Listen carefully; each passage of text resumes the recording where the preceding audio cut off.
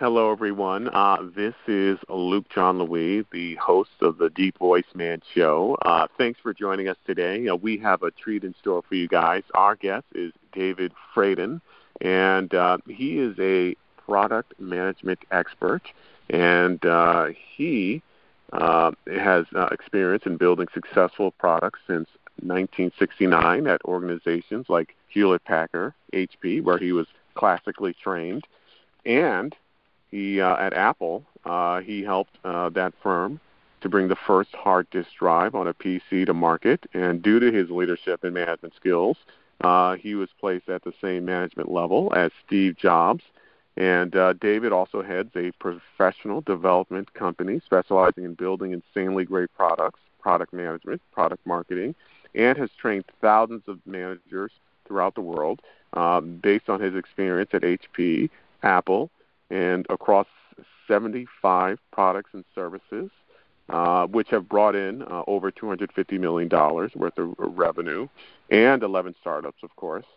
And so he is, based on his 50 years of experience, he has authored amazing books like Building Insanely Great Products, Organizing and Managing Insanely Great Products, and the third one, Successful Product Design and Management Toolkit.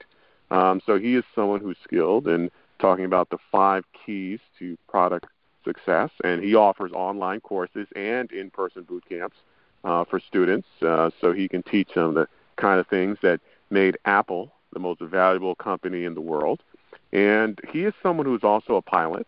He loves flying planes, and he trains many pilots, and he's also an environmental mediator.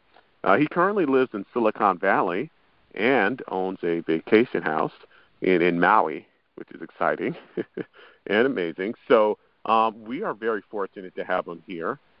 He is someone who's a very busy man, and he was able to carve out some time in his packed schedule to sit down and have a chat with us. We are so blessed to have David here. Thank you so much for coming, David, as a guest. And I guess to start off, I'm curious, what is your background, and how did you first gravitate towards what you do today? Well, it's a circuitous journey.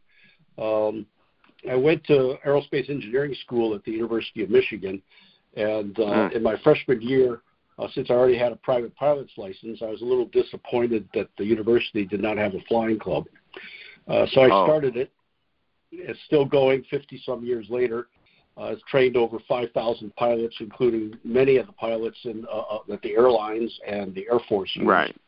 And my aerospace engineering professor noticed that I knew how to organize and manage, and he was on Lyndon Johnson's Supersonic Advisory Committee, Supersonic Transport Advisory Committee. And the SST was in trouble in Congress at the time over environmental issues, and he asked me if I'd be willing to start a nationwide student organization in favor of the American SST. Called FAST, Fly America's SST. So I did that in my sophomore year. Right. Had 45 chapters on 45 campuses around the country, and was going to Washington about a month total each year, testifying before Congress, lobbying Congress, and working with the Department of Transportation and the White House to try to get the SST approved. Then after it got shot down, it was as a result of a general anti-technology feeling in the country that the environmental crisis was caused by technology. So we changed it to Federation of Americans Supporting Science and Technology to convince people that the problems with the environment was not caused by technology, it was caused by people, and that we need technology in order to solve our environmental problems, which turned out to be right. And we were able to get a pretty significant shift in public attitudes towards that, to the point now where everyone agrees that technology is the solution, not the problem. So I ran that for a while. When I graduated, moved it to downtown Washington, D.C., started a National Energy Youth Council funded by the Atomic Energy Commission to help us get into alternative energy and help prevent the energy crises that we have now from fossil fuels. That one I was not as successful on. And then I was asked to come to Minnesota by Minnesota Power and Light to be the executive director for the Environmental Balance Association of Minnesota to try to balance economic, environmental, and energy needs. And that resulted in me getting into being an environmental mediator in resolving one of the longest environmental conflicts at the time over reserve mining, dumping taconite tailings at the rate of 50,000 tons a day into Lake Superior. And then HP recruited me because I could help them with the siting in their new facilities around the country that they were having trouble with, and they moved me from Minnesota to California. I introduced word processing to the corporate PR department because it was the only department in the company that knew how to type, and that enabled me to move over into product management at HP in the Office Systems division. And from there, Apple recruited me to bring the first hard disk drive to market on a PC. It had an enormous storage capability of 5 megabytes, and it was really cheap. It was only $3,600. Wow. So they management of the Personal Computer Systems division noticed that I could manage, so they asked me to take over as the group product manager, from Trip Hawkins, who had left the company and went off to start Electronic Arts. And to make a long story short, after doing that a little while, they asked me to take full authority for the product line and appointed me the business unit manager for the Apple III. Wow. That's amazing. That's amazing. And you were put at the same level as Steve Jobs, and that's incredible. There was 3 product lines at Apple at the time: the Apple II, the Apple III, and the Macintosh that was going to be introduced. And Steve was running the Macintosh division. I was running the Apple III division. Wow. That's amazing. So you helped bring about the first hard disk drive on a PC to market, which is amazing. Yeah. Correct. And it's interesting how, you saw the rise of computers, how the world was prior to computers. When I think one of those things that were so big and heavy, it took up a room, computers, and then how small they are. And so to see that transition and to be part of it, about how, most homes didn't even have a computer, and now every home has one for the most part, to be witness to that. At the time I was at Apple, market penetration in the U.S. of personal computers was only 4%. And part of our marketing is we had to convince people that this would be a useful tool to have. And then the huge increase in productivity in the world, particularly in the United States, which enabled Bill Clinton to balance the budget by the late 90s, was as a result of the introduction of personal computers into corporate America. Yeah. Wow. That's amazing. That's incredible. And and thank you for sharing your story, of course, and how you went from, you graduated from University of Michigan. You had studied aerospace, and you were all about flying, and you trained people to fly, as commercial pilots, or I believe in the Air Force as well. And it's interesting how you went from there, and you were able to get that, that gig at, HP, and I guess, as they say, the rest is history. But before that, you were involved in, I guess, the environmentalist movement to some extent. You were a mediator. Right.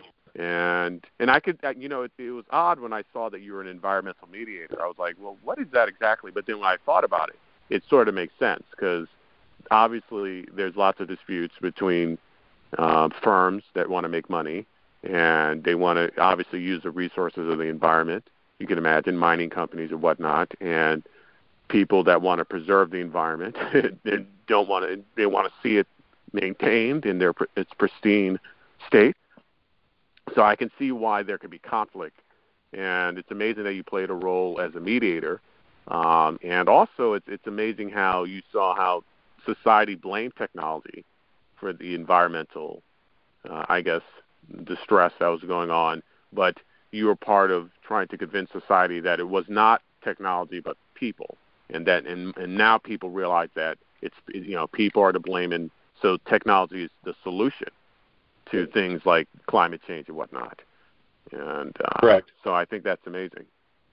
So obviously you have a great breadth of experience, and one of the things that's one of the things that's important here is that conflict comes about because people disagree on the problem or they disagree on the solution to the problem. And in order to resolve a conflict as a mediator, you have to understand what it is that's motivating and what are the attitudes of the parties that are involved in the conflict. And a product manager has to do the same thing.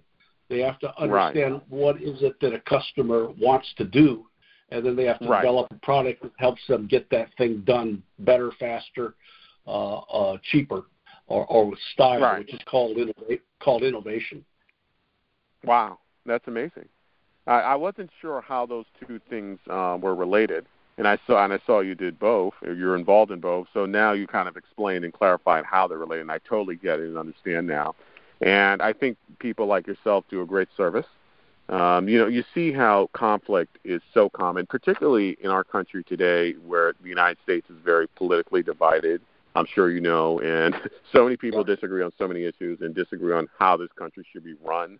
And I don't want to get involved in talking about my personal opinion or whatever, but we have to live together, both sides or all sides, and there has to be compromise. There has to be folks like yourself who are running or in control and try to bridge the divide and try to settle matters. And so it's so important that we have more people like yourself who know how to mediate and try to settle disputes. And it's needed now more than ever.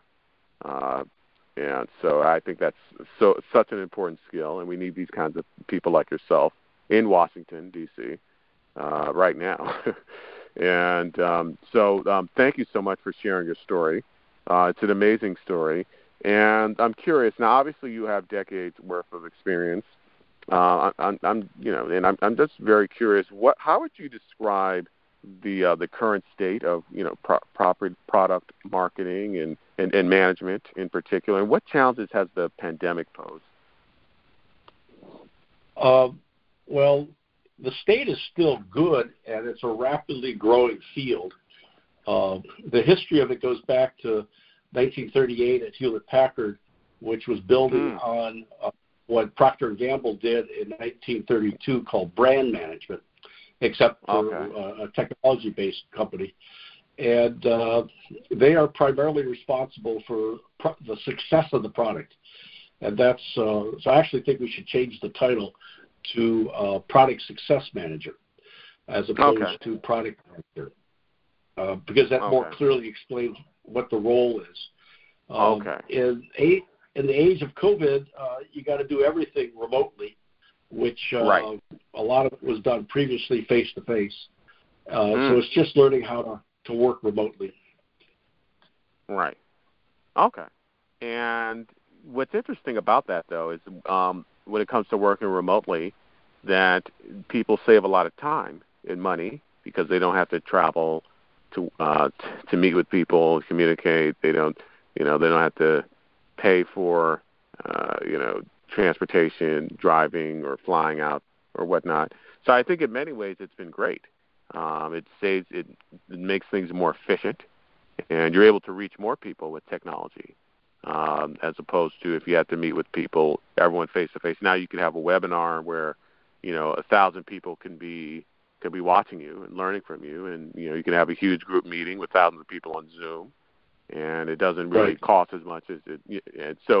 And people working from home, apparently people work longer hours when they work from home, which is amazing. Yeah. So I think with crisis comes opportunity, and I guess you can imagine things were headed in this direction already, but maybe the pandemic kind of sped things up a lot, so to speak. Yeah. So it definitely is a new world, and so I'm curious. Obviously, I guess we both agree that in the future there'll be a new normal. Never will go back to the way things were pre-pandemic. But I'm curious, what do you think that post-pandemic world's going to look like? I mean, where do you see things in the future, and where do you see yourself in that future? I think one of the things that we'll see is people reluctant to shake hands or hug. When I walk down the street, I see people avoiding each other for fear that they might have the plague, and in some cases they do. I think it's going to take a year or two to get comfortable to do that again. I think as climate change continues to curse through the environment, we're going to see other pandemic breakouts, so that hopefully the Biden administration will put into place an ongoing structure to deal with these things faster and better, which is something that Barack Obama was doing. But unfortunately, Trump dissolved that group in the White House responsible for such a thing back in 2017. I see. Wow. Okay. And, it's interesting because obviously we're social animals as human beings, so we sort of have to be around each other. Yeah. That, Bill Gates, I think, once said that you need it's okay to have high tech, but you need to also have the high touch. I think he had said that one time. And, it's funny because also they found that the longest lived people in the world, and they studied this, part of the reason why they live for such a long time is because they have a rich social life. They're around their family, they're around other people. And they found that this is important. Yeah, they found that the longest lived people in the world have rich social lives. And that's part of the reason why they live so long. They have a community, they have a family, and whatnot. They're not just stuck in a nursing home that's living a miserable existence. And so it's not so much that they eat healthy or exercise, but they have this strong social atmosphere in these areas that they call blue zones where people live very long. And so being around other human beings is important for our health in ways people don't even understand. So, again, obviously we're social animals, and so we can't really be near each other because of the pandemic, but we have to be near each other to live long, happy, healthy lives. So it's a bit of a contradiction, and that's why it's so confusing. But I do agree with you. It's going to take time for people to get back to shaking hands. I think people will do that eventually, and as the vaccine gets distributed more and more. And obviously climate change is going to be a big problem, and that's an issue that has to be solved. The science is there, it's real, and people keep denying it, but we have to accept science for what it is. And so hopefully we're able to get a handle on this matter, and obviously with the current administration and with future administrations. And so I think technology will play a huge role there. As you had mentioned before. Now, I'm curious. Now, obviously, you work with teaching a lot of folks, and I think you said the proper way to frame it is product success management. Do I have that correct? Yeah. And so you teach people how to do this successfully, which is amazing. And, you work in this realm. And obviously, there's a lot of folks who are very good at product success management. And I'm curious, what makes you stand out? What is your competitive advantage, so to speak, when it comes to this subject of product success management? Well, first, I've done it for over 50 years, so I've got a lot of experience, a lot of successes, and a lot of failures, and I've learned from my failures. And I've codified it in my books and in my training, and also invented some things. For example, the SPICE of Spice Catalyst, my company name, stands for product market strategy. The P stands for a repeatable, mature process. The I stands for information available to product management so they can make intelligent decisions. The C is understanding the customer, what they do, when they do it, why do they do it, how do they do it. Right. And the E stands for the employees in terms of them having all the skill sets and competencies necessary for product success. So that's a unique combination of the 5 keys to product success, which I teach, and many of my competitors do not even recognize that those things exist. Wow. That's amazing. And clearly you have the resume, the experience, and know what you're talking about. And you're also an inventor. And, people like yourself just fascinate me, the people who are just so creative, who have that creativity. You helped come up with ideas that move almost everyone who's a consumer who pulls out their wallet or their pocketbook to buy a product or whatnot. You play a huge role in that, in the everyday decisions that people make all the time. And so obviously people like yourselves play a huge role in society. And it's great that you're able to teach folks these skills. And I'm sure teaching folks is very rewarding. I love teachers and people who try to educate and mentor others. And you have a lot to teach folks based on your experience and decades worth of doing this. Right. And obviously as someone who resolves conflicts as a mediator, that plays a role in the C word of SPICE, on understanding what customers want, which is so critical.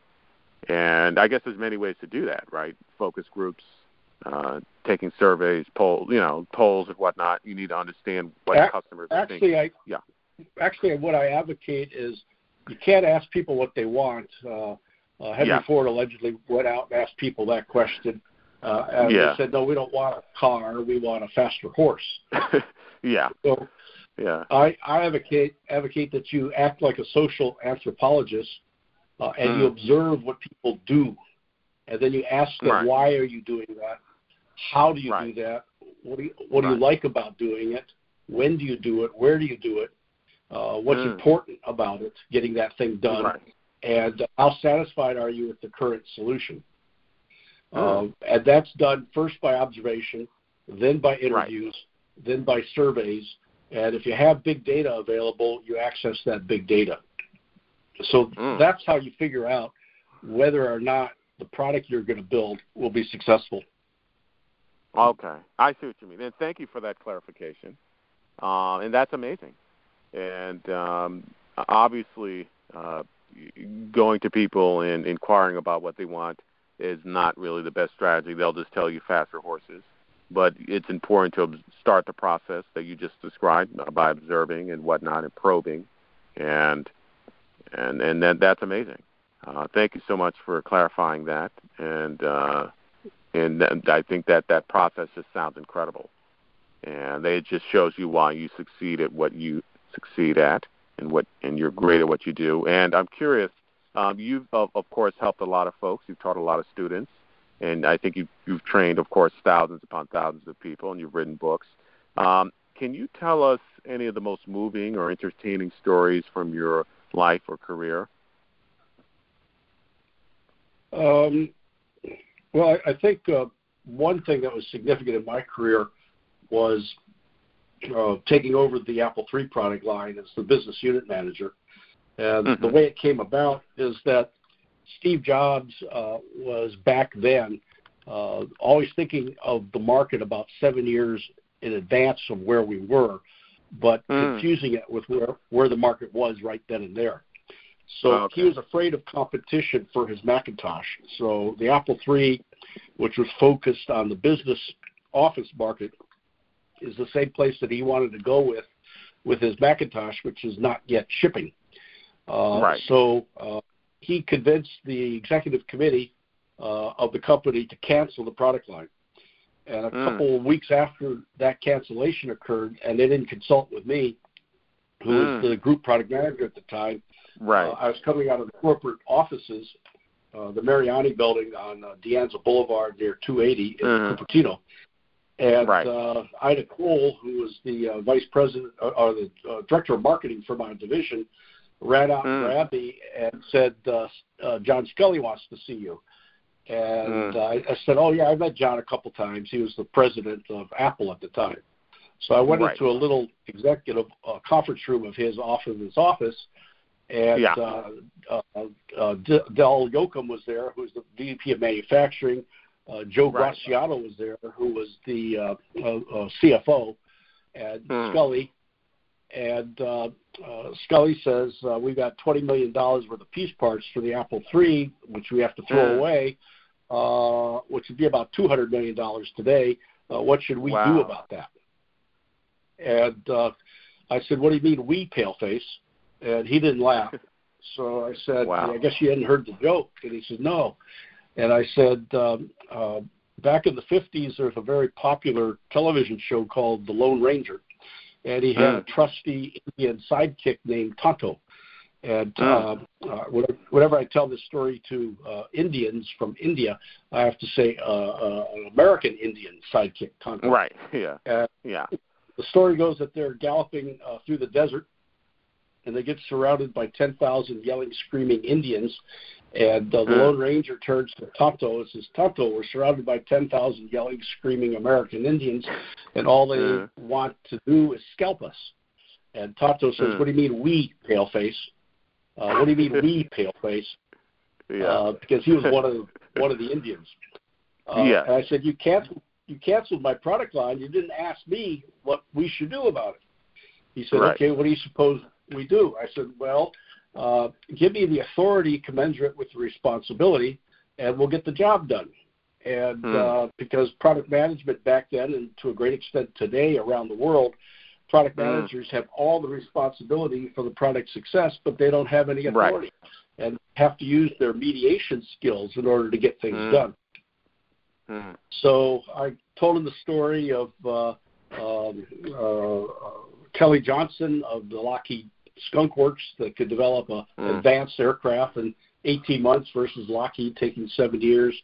I told the story of the soul of a new machine where Alpha General was able to develop a new mini computer faster by moving the development out of Boston to Raleigh-Durham, North Carolina.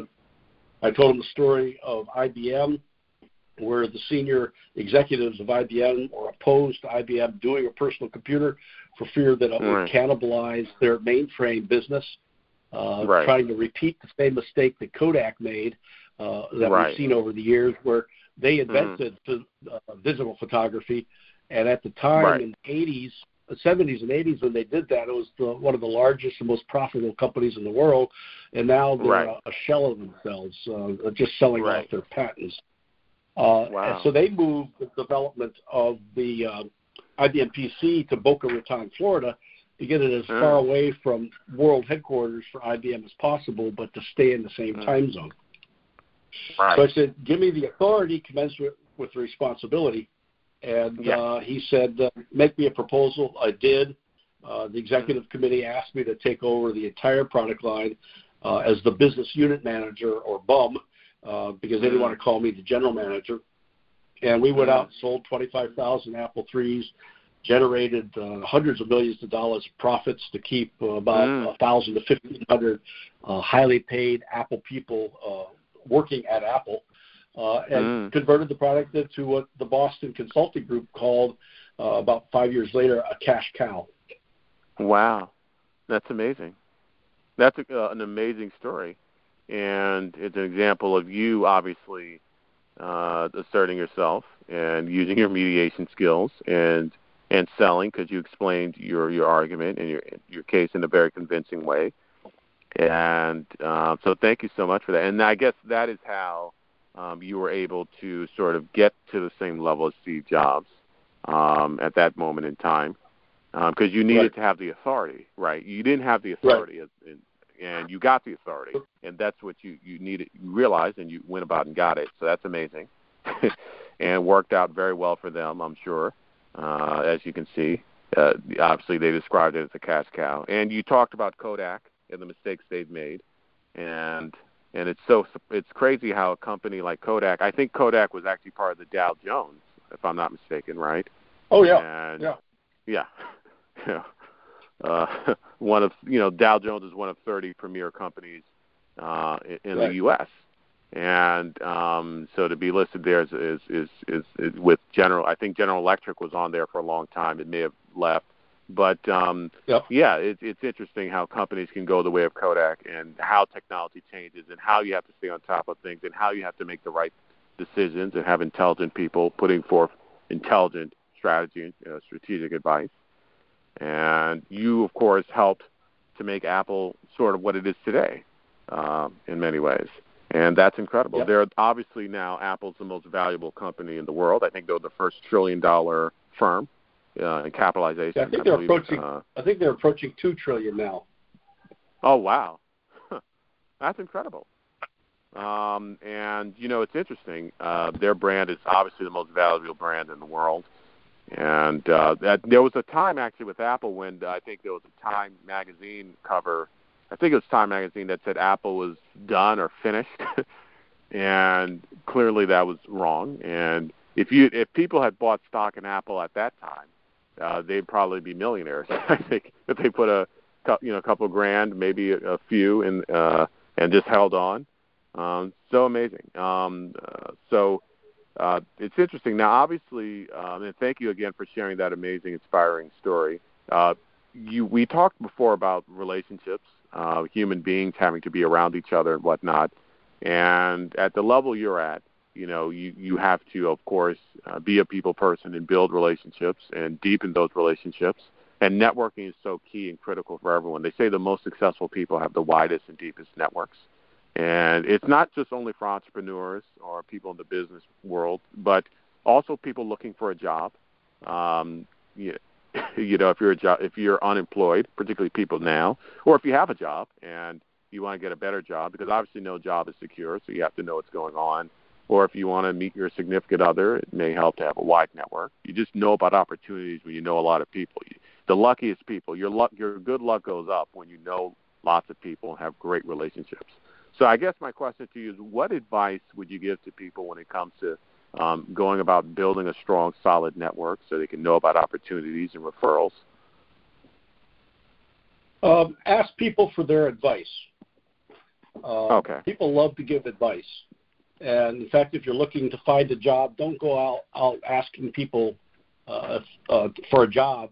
Ask people for advice. And if you do those, what I call advice calls, frequently they're actually interviewing you for a job, and it's not imposing. Right. Okay. That's amazing advice. I think I haven't heard that kind of advice before, so it's very unique.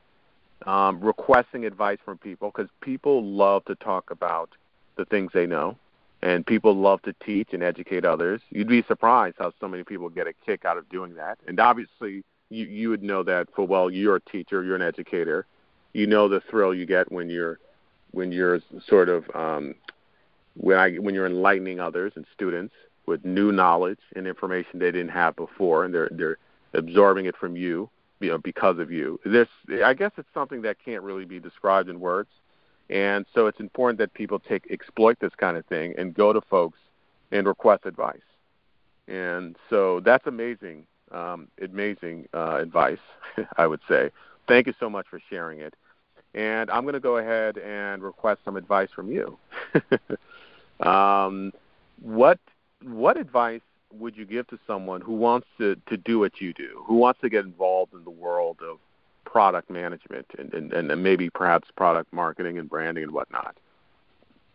Yeah, I think the number one thing is the hiring manager will tend to hire people that know how to do the job. So, and most product managers have learned how to do product management by trial and error and on the job, and they only become competent maybe after doing it a year or two. Well, something that can speed things up is they could take my courses, and all of my courses, which are available on demand online on Udemy, and you can find out about all of them at my website, spicecatalyst.com, that they take the courses, fill out the workbook, and then that becomes like an artist's portfolio that you can take with you to your interview, and you can pull it out and say, see, I know how to put together a product market strategy. I know how to put together a marketing plan.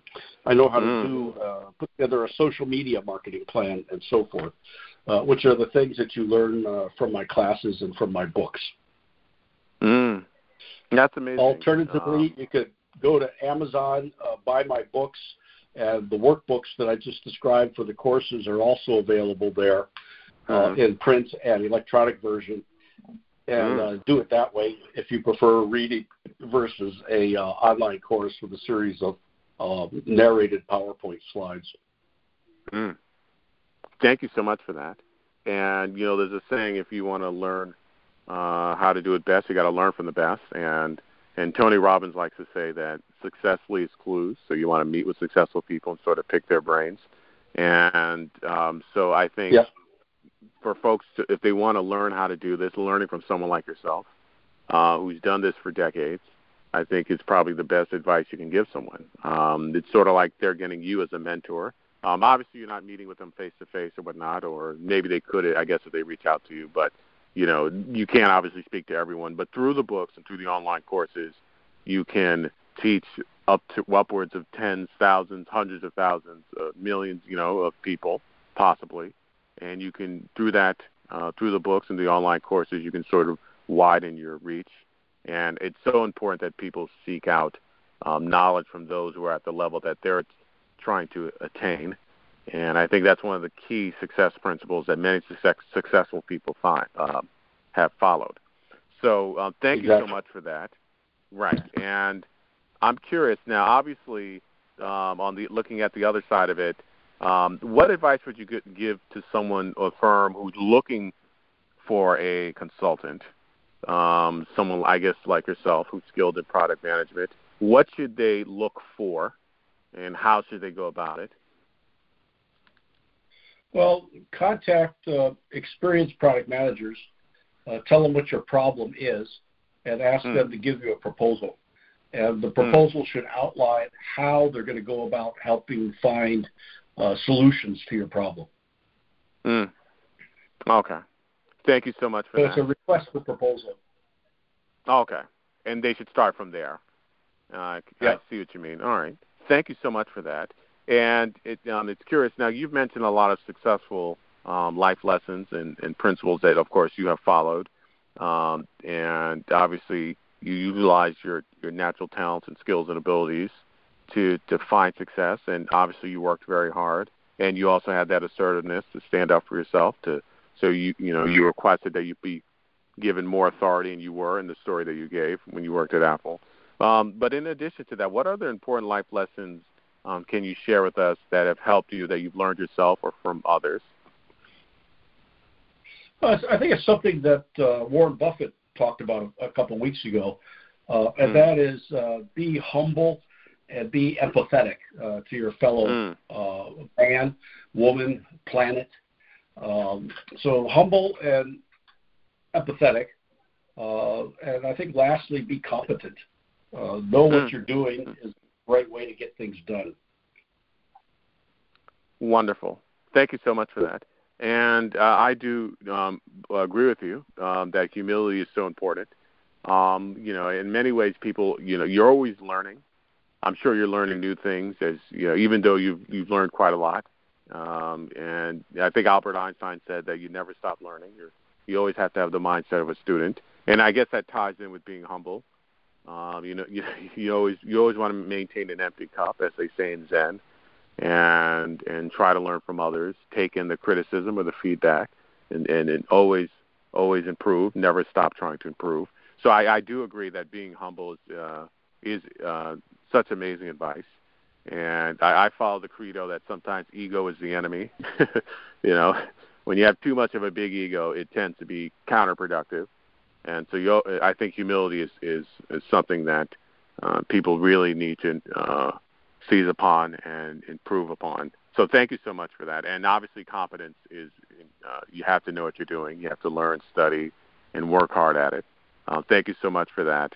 And Thomas Edison once said that success is 5% inspiration and 95% perspiration. So you got to really work hard at it for a long time. It's not just the idea. Others have said that if you build a better mousetrap, the world will beat a path to your door. Well, if they don't know where your better mousetrap is, which is what the purpose of marketing is, they ain't going to come to see you. So, no, you got to understand and build a product that does what a customer wants to do, and then you have to market it so that they know the path to go to get that product for themselves. Right. And marketing is so important, so key.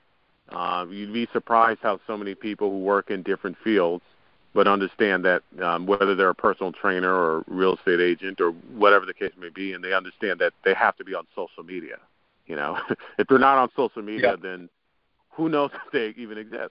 Or they have to have a website, they have to have this, that, and the other thing, and they may not know anything about social media, but they have to, right? It, yeah, in order to survive, or if they want to compete, even if they're great, who knows if they're great if they're not out there, and whether it's social media, whether it's whatever whatever the case may be, if it's I don't know, newspaper. I don't think people do newspaper ads anymore, but you have to be in those channels and venues so people know about you, and I think that's so important. And you talked again about the importance of hard work. I'm sure you've heard the 10,000 hour rule. I think Malcolm Gladwell talked about in his book how people who are great devote at least 10,000 hours to it to get to that level. And I think Thomas Edison was the one who says that opportunity is available to many people, but they ignore it because it's dressed up in overalls and it's called work, so to speak. I think he was the one who said that. And so, Thomas Edison was a brilliant guy. And it's interesting, his life, when he was growing up, people didn't think much of him. They thought he was actually slow as a kid. I think he was quiet or he was very rambunctious, one or the other. And people didn't give him much thought, but he developed and matured into a great inventor and whatnot. So, but on the subject of books and whatnot, I'm curious, what book recommendations would you give to folks when it comes to personal development or any other issue for that matter? What are your top book picks for folks? Well, of course, I'll recommend my books since I'm biased. Of course. And if you want to find a job, a book that I found very useful many years ago is called Moving Up. I think that's the name of it. And it advises you to do the advice calls, like we talked about earlier, for the networking. Right. Right. Also, develop your network before you need the network. Right. Because the worst time to try to develop a network is when you need it. Yeah, that's so true. That is so true. And thank you so much for that key advice.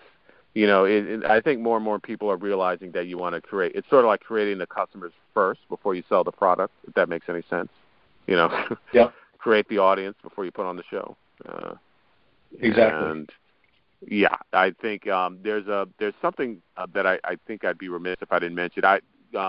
Kylie Jenner, who's one of the Kardashians, she actually is one of the youngest, I believe, self-made billionaire ever. And she did that because she had a large following on Instagram, and she put out a makeup line, and it sold out within a couple of hours. You heard of that, right? Yeah. Yeah. And because it pisses you off. Yeah. But she was able to do that because she had the audience. She had the friends or the followers. And you know what they say? Right. You never have to sell a friend. And the more friends you have, the easier, you have more people who buy your products who want to help you succeed. So having the followers, having the audience before is so important, and I think a lot of people need to realize that.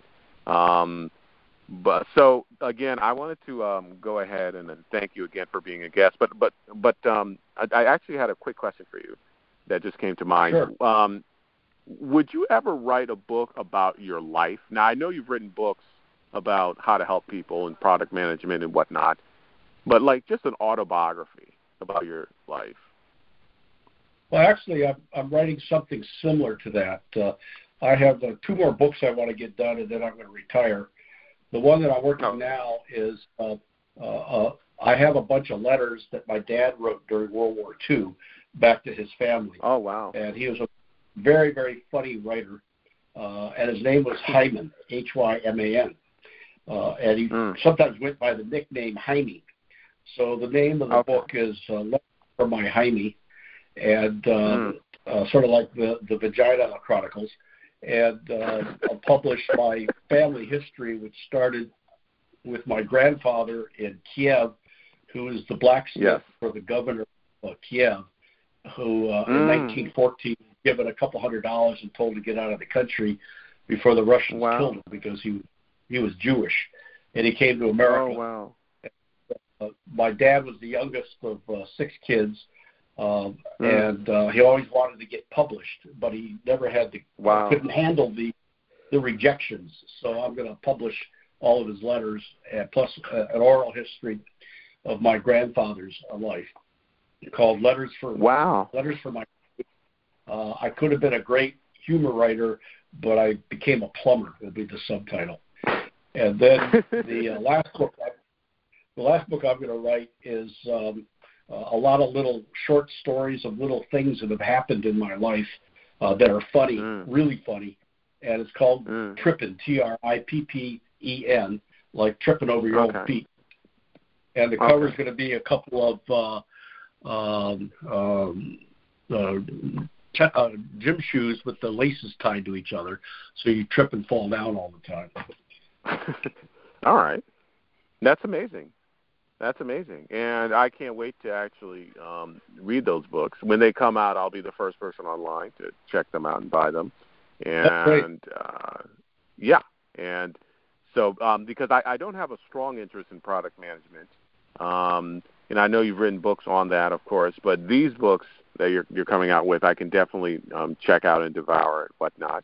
Of course, I'll look into the product management books. There may be something there that's applicable to me that I can get something or derive from to help me out. But I'm definitely going to check out these books, particularly the letters and then the Trippin' and whatnot.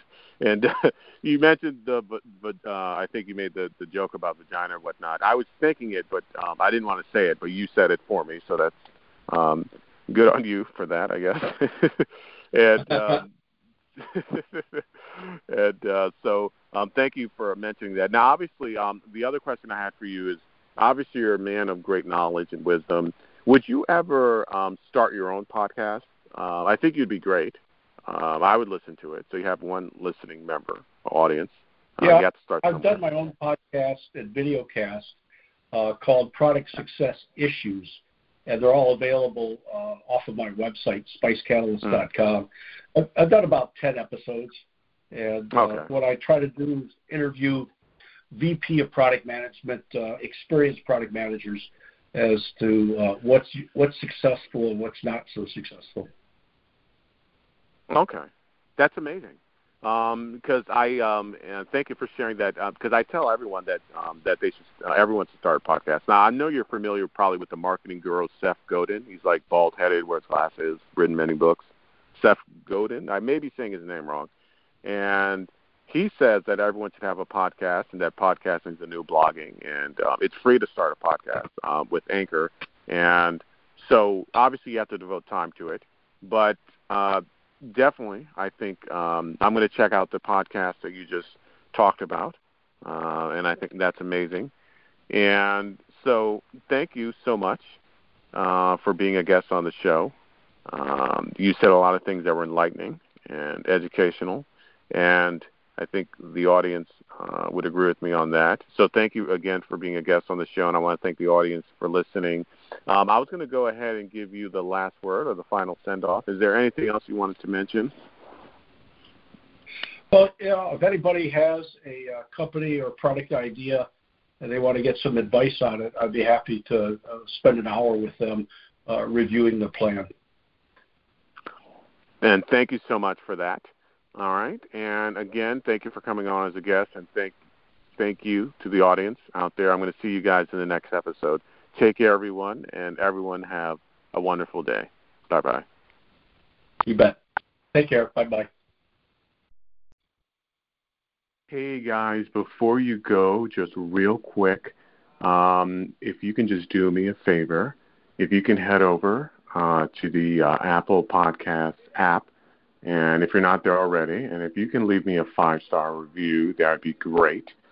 If you love the show, if you can just go ahead and do that, and that will help to spread the word about the show, and other people can enjoy the show as much as you do. And so if you can do that, that would mean the world to me.